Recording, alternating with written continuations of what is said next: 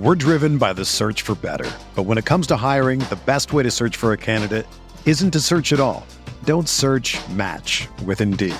Indeed is your matching and hiring platform with over 350 million global monthly visitors, according to Indeed data, and a matching engine that helps you find quality candidates fast. Ditch the busy work. Use Indeed for scheduling, screening, and messaging so you can connect with candidates faster. Leveraging over 140 million qualifications and preferences every day, Indeed's matching engine is constantly learning from your preferences, so the more you use Indeed, the better it gets. Join more than 3.5 million businesses worldwide that use Indeed to hire great talent fast. And listeners of this show will get a $75 sponsored job credit to get your jobs more visibility at Indeed.com/Blue Wire. Just go to Indeed.com/Blue Wire right now and support our show by saying that you heard about Indeed on this podcast. That's Indeed.com/Blue Wire. Terms and conditions apply. Need to hire? You need Indeed. This podcast episode is brought to you by Coors Light. These days, everything is go, go, go. It's nonstop hustle all the time. Work, friends, family, expect you to be on 24/7. Well, sometimes you just need to reach for a Coors Light because it's made to chill. Coors Light is cold lagered, cold filtered, and cold packaged. It's as crisp and refreshing as the Colorado Rockies. It is literally made to chill. Coors Light is the one I choose when I need to unwind. So when you want to hit reset, reach for the beer that's made to chill. Get Coors Light in the new look delivered straight to your door with Drizzly or Instacart. Celebrate responsibly. Coors Brewing Company, Golden, Colorado. So now the Knicks can just dribble it out and will defeat the Lakers 111-96 for their third win in a row. And now they're back over 500 at 28-27. Julius Randle against his former team showed that it did indeed matter. He had 34, and Tom Thibodeau and Frank Vogel, good friends, respect each other. And look at the crowd, Mike. People on their feet cheering, really appreciating the effort that the Knicks gave tonight. Oof. Okay. Don Cappuccini wasting no time in the super chat here. Elf for the Supermax. LMAO. Here's how I'm going to start off this one. I'll tell a quick little story. So the Knicks win 111-96. They end up winning this one by 15. This did not look like it was going to be one that was going to be won easily. And I would not say this was an easy win. And by the way, the Lakers, for anybody who's like, oh, they don't have Anthony Davis, they don't have LeBron James, this should have been an easy win. It's not a good sign that it was close. The Lakers, since LeBron James went down, they're 5-7 now. They were 5-7 now. They're 5-8. But they had a net rating coming into tonight in the last 12 games that was just below 1. It was like negative 0.05. So and you could see tonight they're well coached. They still have some talent. Are they a good team without these two stars? No, obviously not. But they're a respectable team. They're very respectable. They just beat the Nets the other night. So I don't want anybody thinking that this was like not a valid win or not an important win, especially when, and this is the story I'll tell, I was texting back and forth with my buddy Bernard of KFS and Final Score podcast fame. And he was like, this is a must-win game tonight. And I kind of pushed back, and we were talking about it in the halftime. I was talking about Colin Loring on the halftime Zoom, saying I didn't think it was a must-win because this is their third game in 4 nights. The season felt like it was on the brink going into that Memphis game with whatever it was, 5 losses in 6 games, right? I thought they needed to win 2 of these 3 games if they wanted to stick around in the playoff chase. I thought the Memphis game was absolutely massive for them to get. And I thought having the 18-point lead against Toronto last night, it feels like 2 nights ago, you couldn't lose that game. This game, to me, I almost came into tonight feeling like Bernard doesn't know anything. Very funny, Chris. I almost felt like not quite gravy, but I felt like this. in terms of them like sticking around and like being, in the race to get a decent spot in the play-in game, whether it be 9, 8, 7, whatever, I didn't think tonight was a must-win. But if you want to come out and call yourself a team that is going to be in the running for a top 6 seed, and I think the Knicks would like to think of themselves as a team in the running for a top 6 seed, I do think you needed to come out and win tonight. And I think, taking it back to before the Memphis game, like for them to come out after the stretch that they had been on, when again the sky was falling, right? We were all maybe not sky was falling, but like we were all starting to prepare ourselves. I even wrote it over the weekend, like it's been a good season, but the schedule's getting tougher, and they're kind of showing who they are. They just tossed all that away. They tossed all of it away. And they came out and they took care of business in these 3 games. They won tough games. They were good in the clutch in each of these games, which is crazy to say, but they were. I'll actually have some stats in tomorrow's newsletter about how good of a clutch team they've been. It's a lot better than you think. Just a phenomenal win. Just a phenomenal win by them. A phenomenal 3-game homestand. And look, here we are. We are less than a quarter of the season to go. The 3-quarter season mark was after the Toronto game. Now we're 1 game into the final quarter, and they're a game over 500. Stevens Guillaume, I hope the Knicks fans, Knicks fan Drummond supporters watch this game. Got outplayed by both Taj and Noel. I was going to save the Drummond stuff because there's a lot to talk about with the Knicks tonight, but fuck it. I'll talk about it right now. And Jason M, shout out to Jason M in the super chat. Knicks win, Mavs lose. Gotta love it. Yes, anytime the Mavs lose. Too bad Porzingis couldn't play this one against Embiid. How do you like them apples? Such a shame. Anyway, I mean, look, if you want to know what Andre Drummond is, just go back and watch the first 3 minutes of this game. He is an immensely talented player. He is a physical marvel. He can be a rebounding machine when he wants to be. He can be really good on defense when he wants to be, and when he wants to be, and when he wants to be, and when he wants to be. And when he doesn't want to be, and when he feels like getting fancy with the ball and putting up inefficient shots and this and that and the other thing and not really committing, like this is the version of Andre Drummond that you're going to get. It is absolutely not a player the Knicks needed. And to everybody who's like, oh, but he's so talented, Tibbs could have reined him in. Why do you need to take that chance? And this will get me into the player that I want to talk about first tonight. And I'm going to save Randall. We're going to talk about Randall. We're going to spend a couple minutes on Randall. But Randall's been doing this all year, right? Taj Gibson, and this is not to throw shade at Nerlens Noel. Nerlens Noel had a wonderful game. Fantastic game from Nerlens Noel. He ended up with, I don't know, I'm assuming he had his customary 4 blocks or however many blocks. Ended up with 5 offensive rebounds, 9 in total, 4 steals, 2 blocks, right? Taj Gibson is 35 years old. So I snuck in a quick oh wow, quick interruption. Dan Alsonat.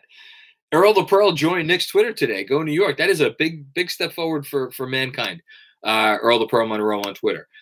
I looked up how many 35-year-olds in the history of the league have ever had a game like Taj Gibson had tonight, where they got at least 6 offensive rebounds, 2 steals, and 3 blocks at the age of 35 or older.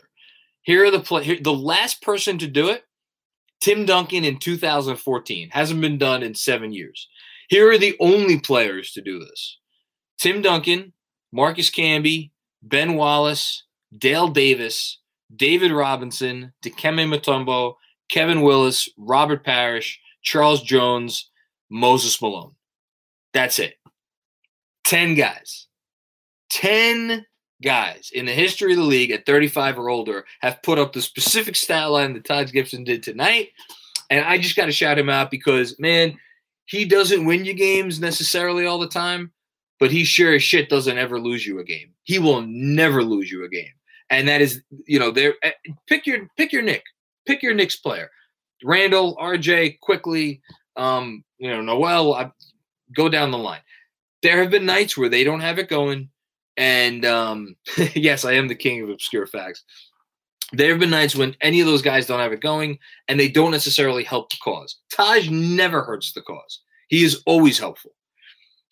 So, you know, and look, I'm not going to sit here and be like Mitchell Robinson's expendable or that they shouldn't try to make him a long-term piece. As Adam asks in the super chat, I'm the GM. What's my plan for center in 2022?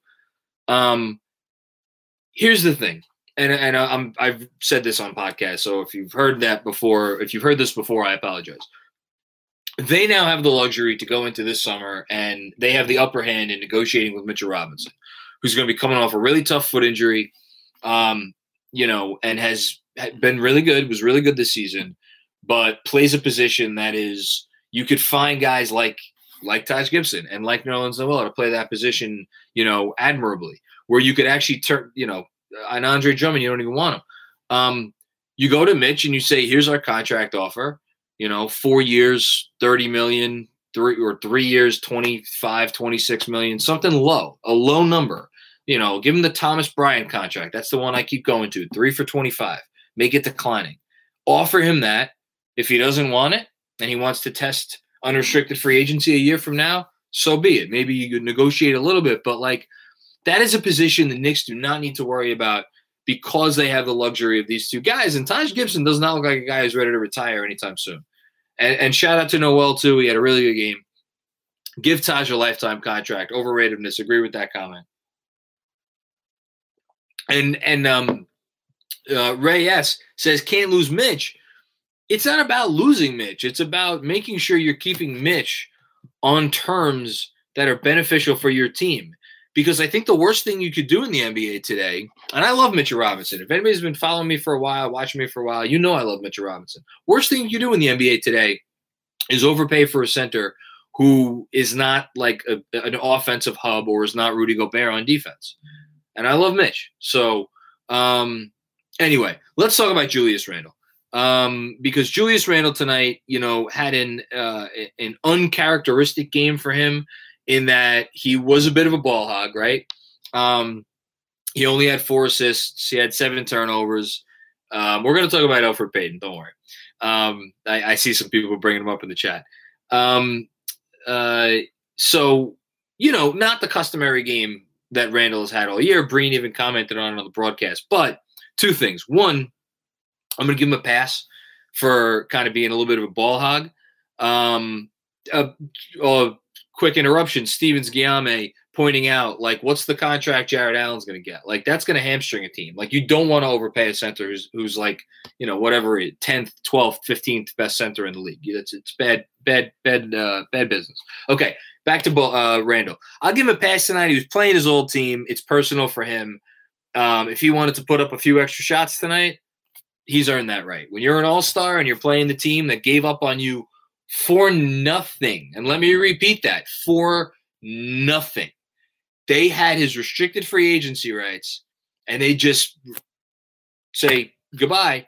And for anybody who's like, oh, wait, no, that was the summer they got LeBron. Yeah, they got LeBron that summer, and they had oodles of cap space to spend. They did not need to get rid of Julius Randle's cap hold, as large as it was, to go sign fucking Lance Stevenson and I forget who else the hell they signed. JaVale McGee. I mean, it's like just a silly move by the Lakers. Obviously, they won the championship, so who the hell cares? But you want to talk about a guy who has a reason to have a personal vendetta against the team that drafted him. I think it's Julius Randle.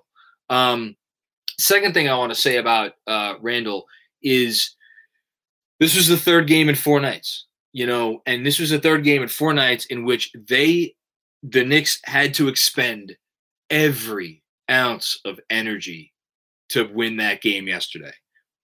And for them to come out tonight and like yes, they played really hard on defense all night long, but on offense, I mean, it was a struggle. And you could tell when it got to that 4th quarter, it was just like it got to like the 7-minute mark, and then it was like the 5, and you could just tell it's like, oh my God, can this team just go away? And credit to the Lakers, they're well coached, they keep coming at you.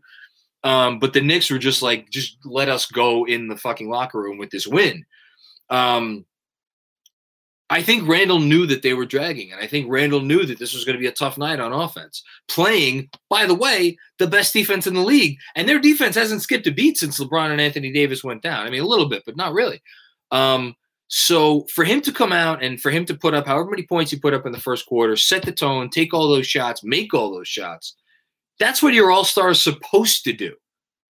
And Julius Randle did it, and kudos to him, man. Just absolutely everything the Knicks could have needed this season and more. A couple more comments in the super chat. Tim Kim. Wow, thank God the Knicks didn't go for Drummond. Do you think that the 5-minute Lakers drought in the third quarter was the best defense the Knicks have played? You stole my thunder for tomorrow's newsletter. I'm going to point to that as the turning point of the game. I don't know if it's the best defense they've played this season because they were playing that defense against a limited offensive team. And I do think that they have had some stretches of defense this season against some pretty good offensive teams.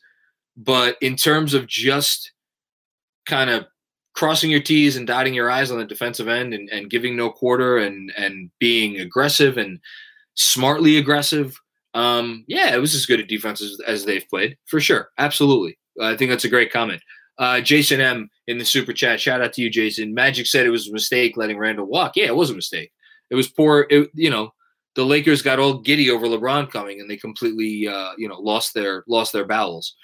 A couple other comments in the super chat. Super chat's active tonight. Thank you guys. You guys know how much this means to us here at Knicks Film School. Do you think Randall would have been a good facilitator if the Knicks signed Hayward or Van Fleet? Here's the great part about Randall, right? Is just because you have another guy on the floor who might have the ball in his hands more, I don't think that diminishes the value of Randall. And if anything, I think it makes him a better facilitator because I think he has another option, another guy on the floor that he feels like if I pass it to this guy, this dude can make something happen. So I think, and with the shooting piece coming along with Julius, obviously this season, and I do think the shooting is real. I think what did he end up going tonight? He was 2 for 6 from 3 tonight. But we're talking about this terrible Julius Randle shooting regression. He's still hitting 31, 32% of his shots over the last 10, 11 games now. If that's a regression, and again, it's a small sample size. On the year, he is still, a 40% shooter. I think he's going to thrive if you put another playmaker around him. And if RJ progresses as a playmaker as well. ABZ718, shout out to the 718. Hey, John, who'd you rather pay this summer as a young 3-and-D wing? Talen Horton-Tucker or Gary Trent Jr.? That's a fantastic question because Gary Trent Jr., again, wonderful game last night. Wonderful game. He is a knockdown shooter. He's the type of guy that's going to be able to bend a defense anytime you put him out there. He can put the ball on the floor a little bit, which is why that dude's going to command a $80 million, 4-year, $80 million, 5-year, $90 million contract. I don't want to pay that. Talen Horton-Tucker, I think will get paid less. That said, the Lakers are not going to let him get away. Because if the Lakers, for a second, thought that they were not going to match any offer on Talen Horton-Tucker right now, Talen Horton-Tucker would be playing in Toronto, and Kyle Lowry would be playing for the Lakers. So the fact that they did not trade Talen Horton-Tucker at the deadline says to me that he's not going anywhere, and they probably already have an idea of a number that they could sign him at that's going to be, a fair-ish number. Good question, though. I like that one. My man, Michael Aaron. How you doing, Michael? Always a pleasure to see you in the super chat and here in general. It's promising that we could still pull out a win with RJ having an off night. He was a plus 18, though. Also, I'll buy my Taj jersey if you do. Again, I've said it. I haven't bought a Knicks jersey with my own money in decades. I might have to get a Taj Gibson jersey, especially since I'm going to the game on Tuesday. So need something to wear. Look, give credit to RJ for this. And I'll speak briefly about RJ, and then we're going to talk about Peyton and a couple other guys. And then, there goes my light. And then I'll take some more questions. RJ last year had a lot of bad games, right? He had a lot of bad games, and he forced it, and they were bad games in a way that what he was doing, or I guess more accurately, what he was not doing, was like actively hurting the team. And that's maybe a bit of an overstatement. He was young, still learning the NBA game, but like we remember those forcing it RJ games from last year. And it just was like, man, they'd be better if he wasn't out there right now. Tonight, he wasn't hitting his shot, but he was still making every correct pass in the book. He made a bunch of nice passes tonight. He ended up with, let's see how many assists he ended up with. He ended up with only 3 assists, but he made a couple other nice passes that didn't wind up in assists. And like the shots he took tonight, they were all great shots. You were comfortable with all those shots. You don't feel like RJ Barrett ever once forced it throughout the night. All part of the maturation process for the kid. So good comment there. Harry Donut, thank you as always for your contribution. What tattoo? Manny Ortiz is asking about my tattoo on my arm. All right. My tattoo on this arm is a phoenix, which, quick story, when I was practicing law, right out of law school, I think I was sitting in a job that I did not like. And I was staring at a computer screen, and it was like 2 p.m. and my boss was gone. And I was just like, this sucks. I'm going to go get a tattoo. And I did. And that's why I got it, because I was bored at work after law school. That said, I love this tattoo. I love all my tattoos. So good question. All right. Let's talk about, yes, personal injury job, Adam. God, a past I'd like to forget. Let's talk about Elfrid Payton. Can't not talk about Elfrid Payton, because if I'm going to sit here and I'm going to sing RJ Barrett's praises after a 2 for 11 night, you damn well better believe I'm going to sing Elfrid Payton's praises after he went 9 for 12 and scored 20 points. How many assists did he end up with? He ended up with 2 assists. Okay. Look, he is a maddening player. He is a maddening player because you see games like this. And yes, this game came against a version of Dennis Schroeder. And Dennis Schroeder is a bad defensive player to begin with. And he was hobbled tonight. So Elfrid Payton pretty much had carte blanche to do what he wanted. That said, 9 for 12 is 9 for 12. And you look at stuff like tonight and you're like, my God, why is he so inefficient so much of the time? And the sad truth is that these efficient scoring games from him come once every 5 to 10 games. So I'm not going to sit here and be like, oh, Elfrid Payton has turned it around. Again, it was a situation. Manny Ortiz asks, how much to get an elf tattoo? Not enough gold in Fort Knox, baby. I think my wife would probably divorce me if I got an Elfrid Payton tattoo on my person. But Elfrid Payton was great. And he's always – and I'm sorry. I couldn't help but laugh. And you've heard me talk about this again and again and again. The concept – I can't say it with a straight face. The concept that he is playing for his defense. And then you watch a play like he had in the second quarter when he's not ball watching, he's screen watching. Shout out to the halftime chat for KFS. Someone brought that up. The guy has the ball right in front of him, and Dennis Schroeder, and he's looking somewhere else, and Dennis Schroeder's like, oh, you're not going to look at me? I'm just going to drive to, and Elfrid Payton does shit like that every game, and it just drives you like crazy. I have no idea what he was looking at. I don't know. It's like, you can't write this shit. But listen, Elfrid Payton had a really great game. Say this, I don't know if they win that game without Elfrid Payton. I really don't. And look, shout out to Derrick Rose. Derrick Rose had a nice game too. Oh God, Michael, I have to answer that question, don't I? I'm going to save it for a sec. But Derrick Rose was 5 for 9. And here's the other thing about Derrick Rose. He only played 20 minutes. And we've seen Derrick Rose tire out in the second halves of these games. He didn't have to tire out today because he only had to see the floor for 20 minutes because Elfrid Payton picked up the slack. So, really good game. Anybody else, Quickly's still, it looks like in a little bit of that slump. Burks only hit the one shot. He's been slumping too. Say this for the Knicks. They have 3 wins in a row, and Quickly and Burks have been both slumping. Quickly had the one good game against Memphis, but other than that, and they've needed those guys off the bench. They've absolutely needed those guys off the bench. So, anyway. Okay, so now Andrew's chiming in, speaking of divorce tattoos. So shout out to Michael Aaron in the super chat. I don't know if my wife is still up in the living room. I think she went up to bed because she had a tough time putting our older one to bed tonight. So no elf tattoo. How much for a Jamie Lynn Spears tattoo? So I'm going to take more questions, but just a very quick story. We here in the Macri household are huge, massive, gigantic supporters of the entire Spears family. When my wife gave birth the first time for her, I wanted to do something nice because it's tough when you first have your first kid. I got us tickets to Vegas. Kid was 4 months old. Left her with my mom, and flew us to Vegas. We spent one night in Vegas and to watch Britney Spears perform, and it was fantastic. And because my wife is a bigger Britney Spears fan than anyone. And so we watched the documentary, Free Britney, hashtag Free Britney. We're all about it here. So I think actually if I were to get a Jamie Lynn Spears tattoo, I think my wife would really respect that. And, and that's why we are a happily married couple.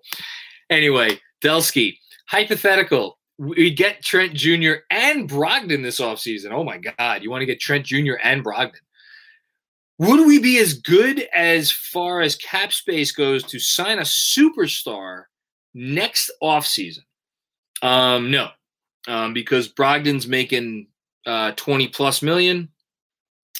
Gary Trent Jr. will make, I don't know, is he going to make 16, 17? He's going to 15, 16, 17, something in that range. So you're at 36 and change. You're going to have RJ Barrett's not going to come cheap the fourth year of his rookie deal. And then you're going to have Julius Randle to deal with. And you're going to have to extend Julius Randle if you want to keep him. If you let Julius Randle walk for nothing, then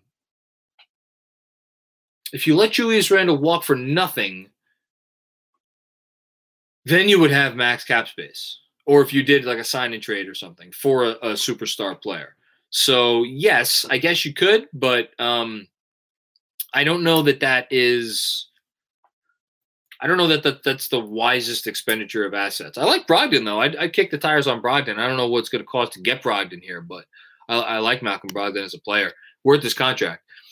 Slacker Hero with a question in the super chat. Macri, what do you think the market is for players like Nerlens, Burks, and Reggie will look like next season? Great question. Really good question. I think Nerlens Noel has earned himself a 2-year contract. 2 for 15. I don't think he's getting the full mid-level. I don't think he's earned that. Alec Burks, I see the ceiling for his contract being 3 years, pretty much the full mid-level. I think Alec Burks, well, then again, he's been slumping of late. We have to see where his percentages end up at the end of the year. He's been so hot for most of the season. I think he's in that range, though, or maybe like a 2 for 20, something like that, 2 for 22, something along those lines. But that's above the full mid-level. So, and then Burks, Bullock. I like Reggie Bullock. Reggie Bullock is the definition of a 3-and-D wing. And it's funny because he gets slept on and nobody's talking about him in the league, even though his 3-point percentage is up to whatever it is. I just looked at his numbers today. Above the break threes, Reggie Bullock's hitting 41% on above the break threes on decent value.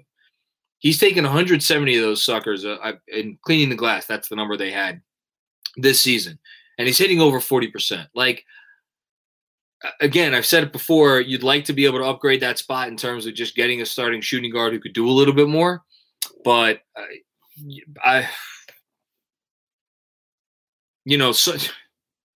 someone should sign Reggie Bullock to like 3 for 20. But I bet you he gets less than that. I bet you he gets something like $5-6 million a year. That's my guess. Mark Fischel, Lonzo or Lowry? Just coming right out with it, Mark. Coming out with the hard-hitting questions.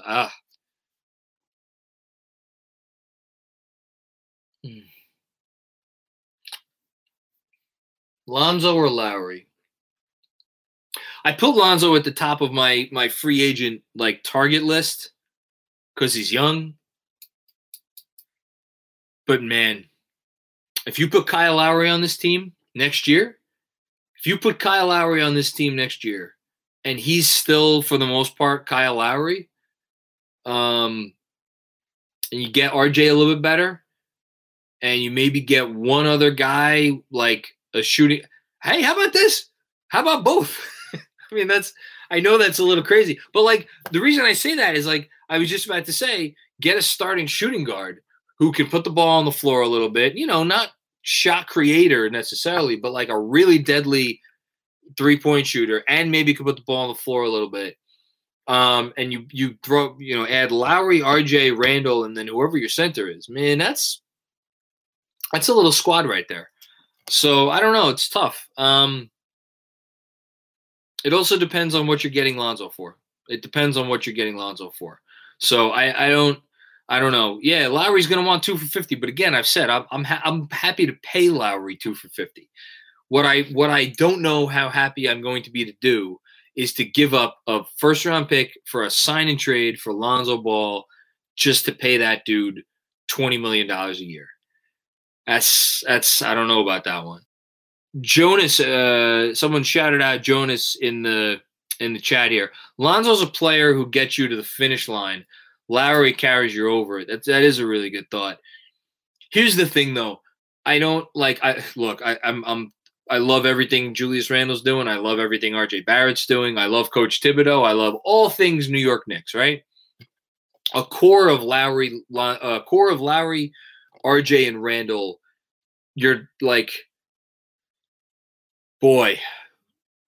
There's a ceiling, I think, on what they could do.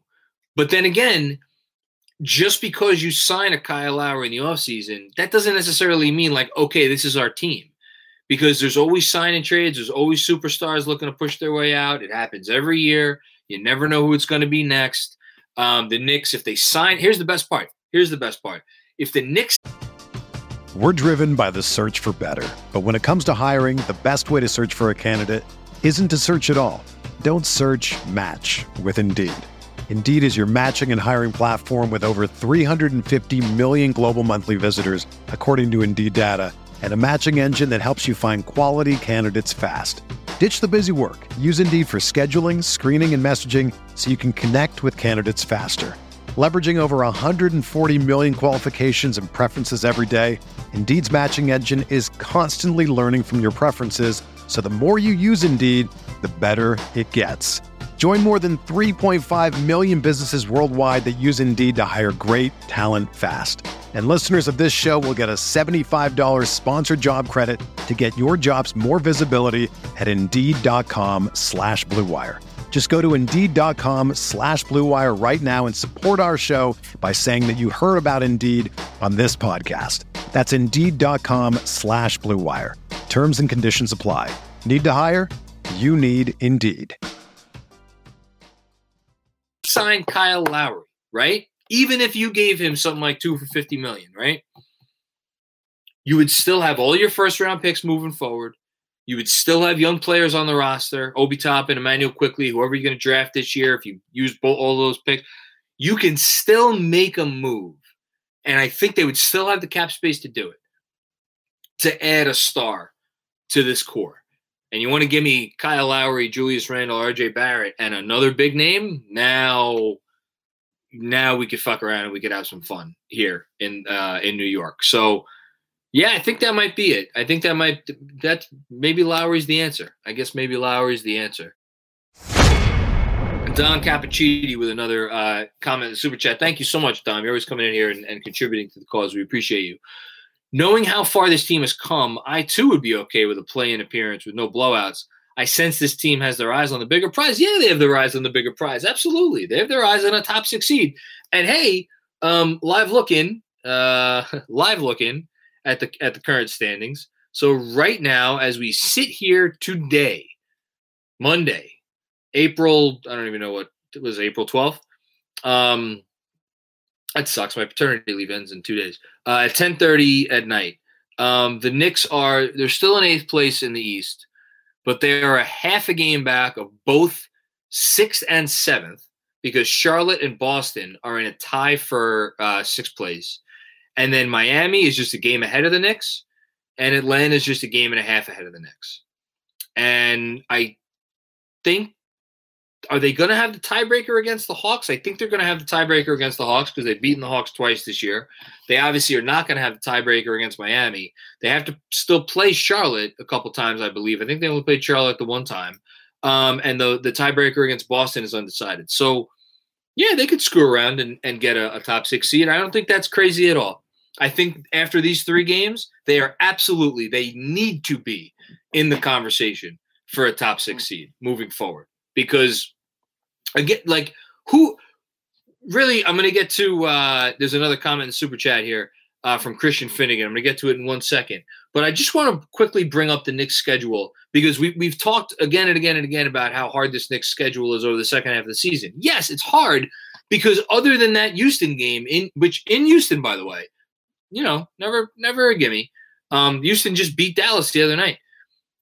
Like, there's no gimme games. But at the same time, which of these games are the Knicks going to walk into and not have a chance? Let's go through it real quick. At New Orleans, at Dallas, Knicks are going to have a chance in both of those games.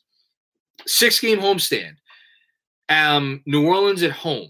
Hornets at home. Won't have Gordon Hayward. I don't think they're not going to have LaMelo Ball either. They have a negative 3-point-something net rating since Hayward went down with no ball. So Atlanta at home. Toronto at home.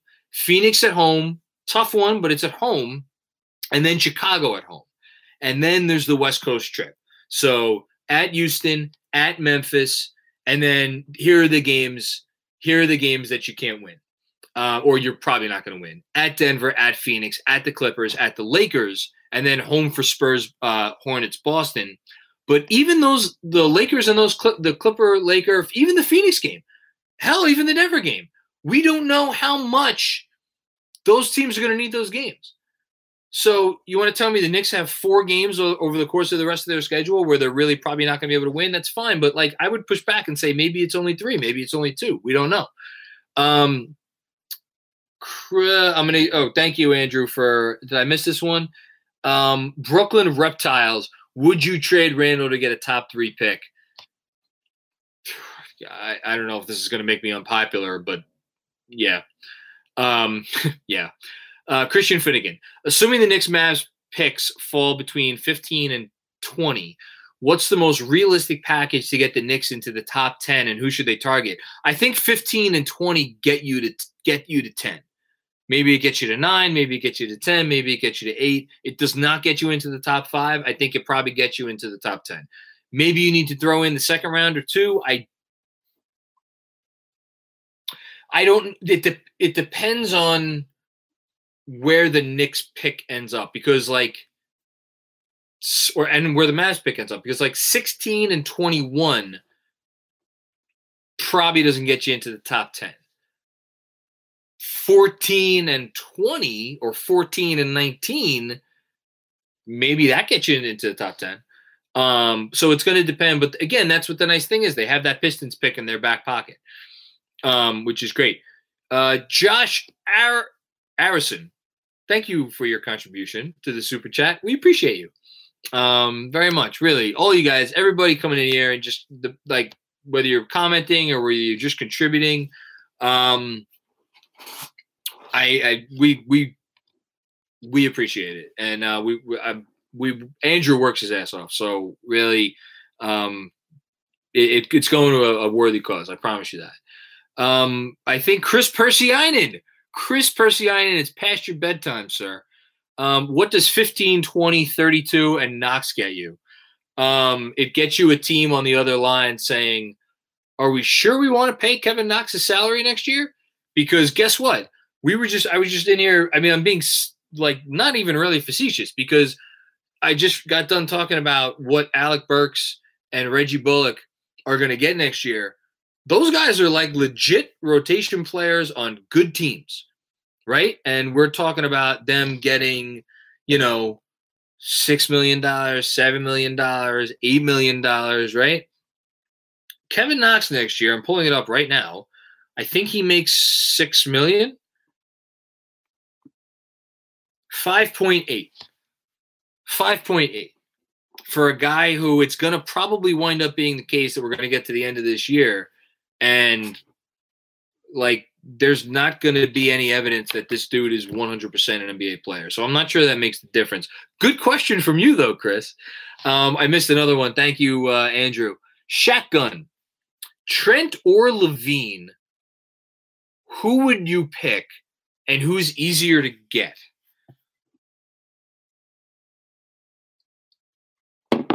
Zach LaVine, 7 days a week, or every day of the week, and twice on Sunday.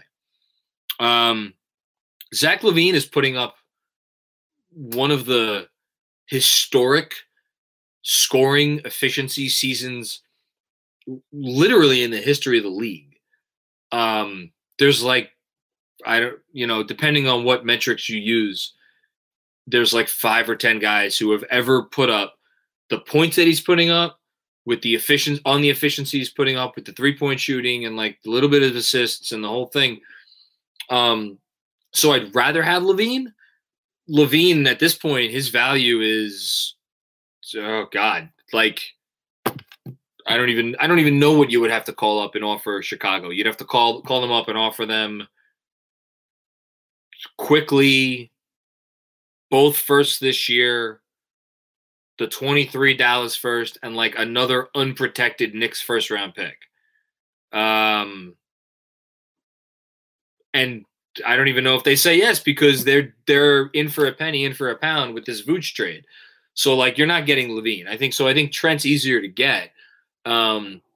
Which again, I don't want to pay him. I don't want to like make a sign and trade where I have to give up a real thing in a sign and trade and then pay the guy. Okay, I think I got everything. Thank you, Andrew, for catching me up on the super chat comments that I have missed. Yeah, they're not going to get rid of Trent. Trent's like, again, they wouldn't. Here's the thing: the Raptors wouldn't have traded Norm Powell for Trent if they were not going to bring him back. Read Chris's comment. Okay, Chris, the fact that you or me, even up at this time, to be taking digs like that is out of character to start. How are you talking about bedtimes when you're asleep in your rocking chair by 5 every day? Man, just the lack of appreciation from the youth of this country towards their elders is unsettling. I guess I'll let everybody in on. So I texted Andrew. What time did I text you? With my shitty little beer of the month. Okay, now you could just fuck all the way off because you're making fun of my beer of the month, which is not cool. I texted Andrew. He's going to need a timeout.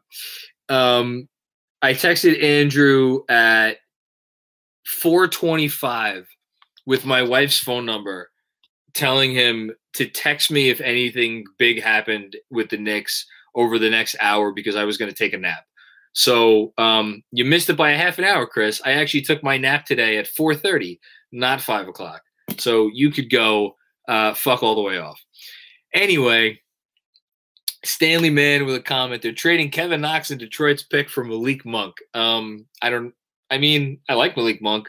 I kind of would rather hold on to Kevin Knox and just see this is the thing.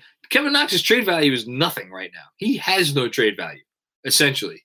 So I'd rather just kind of hang on to him. Jonas Plout. Couldn't some of our players take a discount for the sake of settling down and losing the journeyman title? Man, that would be wonderful. I don't know. I feel like that's an honor usually bestowed upon contending teams or teams that are like defending champions or in the running for a championship, something like that. And like, yeah, I don't know. Maybe like not require an overpayment. See, that was my favorite part about this offseason from Leon Rose is like they got good players, but they didn't overpay for them. They didn't have to pay $10 million a year for Taj Gibson. They didn't have to pay $8 million for Elfrid Payton. They didn't have to pay fucking $15 million for Bobby Portis. My God. just saying those words out loud. And we have people out there defending Scott Perry. Okay, I'm going to take a few more. I still have to write a newsletter tonight, so a couple more, and then we get out of here. Ara A. What's up, Ara? Thanks for all the hard work. TTT. Oh, well, thank you so much, Ara. That means a lot. Would you draft Garza with the Detroit pick? I am not. No. I think, look, Garza was a special college player. From what I've seen of, the scouting reports on him, he's going to just kind of be a limited backup big in the NBA. I'd rather use that pick on a guy who could really pan out. I'm big with, to me, if you're talking about safe picks, make a safe pick like Desmond Bane. Desmond Bane is a safe pick that I could get behind, because Des Bane was taken whatever he was at the end of the first round, beginning of the second round, and that dude is going to can play 25 minutes a night for any team in the league and help you in a real cognizable way. Don't spend a decent pick on a safe backup big, and that's what I think, Garza is. And Garza's a guy who you're probably not going to be able to play against certain teams, because I'm assuming he's going to be pretty limited defensively. Macri, you're getting the Rodney Dangerfield. Oh, man. Yeah, I love Rodney Dangerfield, man. Draft Trey Mann. He's a sleeper from Fan94 Nick. Who loves him some Trey Mann is Spencer Perlman. I think he has Trey Mann in his top 10 for this draft, and I trust Spencer over fucking everybody. So yeah, shout out to Trey Mann. Last question. This comes courtesy of my friend Andrew Claudio via text. If you read it, I have read it. Any thoughts on the article about Drew Hanlen and how Fizdale and co. didn't let RJ use the shooting form they worked on after his draft summer? Andrew, you know what you're doing here. I'm in a good mood. All positives tonight. I haven't fucking lost my shit. And now you're going to ask me a fucking question about David Fizdale and the people that were in charge of running this organization that summer and hiring that coaching staff. And I shouldn't say coaching staff, because there were some phenomenal coaches on that staff. Caleb Canales, phenomenal coach. Sully, great coach. But Fizdale and Keith Smart, for them to have the fucking gall. Mike Miller, thank you, Stevens. I forgot about Mike Miller. For them to have the gall to take a kid like that, because here's the thing, right? RJ Barrett's not your typical 20-year-old third pick in the draft. That is a kid who has a support system around him in his father, his mother, his whole family. His father was at every game last season, at pretty much every game. The ultimate support system. That family knew what the fuck they were doing. From the age of 13, they knew what they were doing with RJ Barrett. And when RJ Barrett went out and sought out the help of Drew Hanlen to okay, I know I need to work on this. Let's get started now. And for him to come in and for those ass clowns to be no, you need to change it. This isn't how we want you to do it. We do it. What in fuck's glory are you talking about? Change your shooting form. Come on. It was infuriating to me. It was infuriating to me on so many levels. It was infuriating to me that it was probably about some kind of a pissing match for them, about how well, we're the coaches. Drew Hanlen's not your coach. That's infuriating. It's infuriating that the people who were running this team at that time allowed that to happen and empowered those coaches to say that and make that call. Which is, I'm not gonna go on a rant about the front, but just utterly ridiculous. And coming off the fucking Porzingis thing, by the way, and look, Porzingis, for all of his faults, and God knows he has all the faults in the world, this organization pissed all over that relationship. And Porzingis pissed on the relationship too. Everybody pissed on the relationship. The relationship was fraught from early on, from Phil. And I get that. But you had a young star here, and it withered away. It did not go the way you wanted it to go. And for you to then draft this kid third and to piss on that relationship before he ever plays a goddamn game for you, what are you doing? What are you doing? So, you were a great press conference, Fizz. I sung your praises for a long time, but fuck all the way off, man, because that's not cool that you did that. And that really pissed me off reading that article today. And I'm just happy that we have a coaching staff now that is secure enough in themselves and their own ability to coach this team and have a grip on what they're doing and leading this franchise, quite frankly, that they don't have to get into a pissing match with Drew Hanlon about RJ's shot. And they embraced it. And the front office, by the way, has a clue and knows that, like, every player has their trainer that they go to for help every summer. And they embrace it because Leon Rose has a brain. He's been around the block a few times. Anyway, so sorry about that. That did piss me off. Are there any other questions? I think good. Should have been KP, RJ, and Randall. Hey, listen, coulda, woulda, shoulda. Don Cappuccini with one more comment in the super chat here. Does it still surprise you how well the defense has held up without Mitch? After his first injury, you seemed unsure that they would remain as dominant, top 5 dominant. Yeah, I mean, I'm still surprised. I am surprised because Mitch – teams shoot – the data's there. Teams shoot a lot worse at the rim when Mitch is in there. That has been true for the first 2 years, and it was true for this year when he was on the court. And I looked up the numbers today. Their rim protection in terms of the percentages that teams shoot when they get to the rim, even since Mitch has been out, have been outstanding.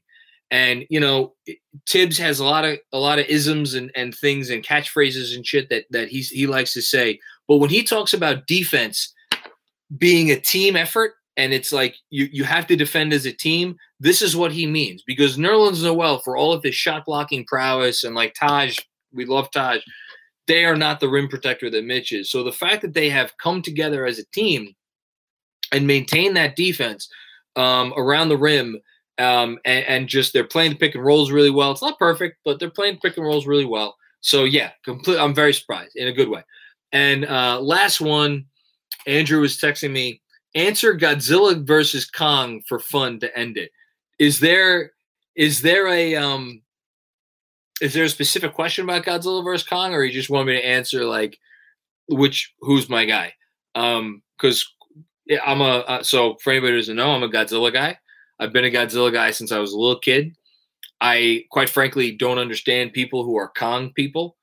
Kong is he's a big monkey. There's nothing special about King Kong. He's just a big monkey. And he's it was cool that he talked to the little girl in this movie. For anybody who hasn't seen the movie, I strongly recommend the movie. I like Kong's, he tried very hard not to like injure people in this movie. That's cool also. But come on, man, it's Godzilla. It's Godzilla all the way. Godzilla is the most badass monster of all time. He will always be the most badass monster of all time. And yeah, man, he has radioactive, fire breath. Like, what's cooler than that? Adam 2YB asks, "Are you a Star Wars guy?" I like Star Wars. I wouldn't call myself a Star Wars guy. I'm a God. Kong is LeBron. Godzilla is the 2017 Warriors. Good comment, Andrew. Good movie though. Everybody go see the movie or watch the movie at home if you want. I watched it at home. It was good. It was a good watch at home. I think I'm actually going to put on I started rewatching it the other day while I was writing a newsletter. I think I'm going to rewatch the rest of it right now while I write this newsletter. Okay, this is the last one. Oh my God. I have to answer both of these.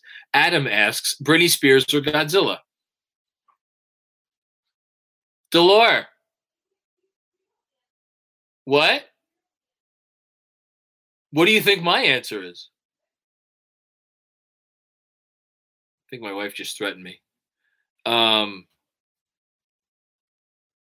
Spears or Godzilla? Again, nobody needs to know your answer. We know your answer. That's a tough one. I'm going to have to think. I'm going to sleep on that. And then one other one. If Bullock is chicken cutlet, then who is pizza and sushi? Pizza is RJ Barrett. And sushi is Emmanuel Quickly. Let's give Emmanuel Quickly sushi. Because it's like, even when it's not good, actually, no. Emmanuel Quickly is pizza. Because even when it's not good, it's helpful and good and wonderful. RJ Barrett is sushi. I'm going to switch those two. Quickly, sushi. No, sorry. Yeah, Quickly, pizza, RJ, sushi. Okay, that's it. I got to go write a newsletter. This has been fun. We've gone so far off the rails. I don't even know where the rails are anymore. But I am happy to end on a happy note. And yeah, everybody come back.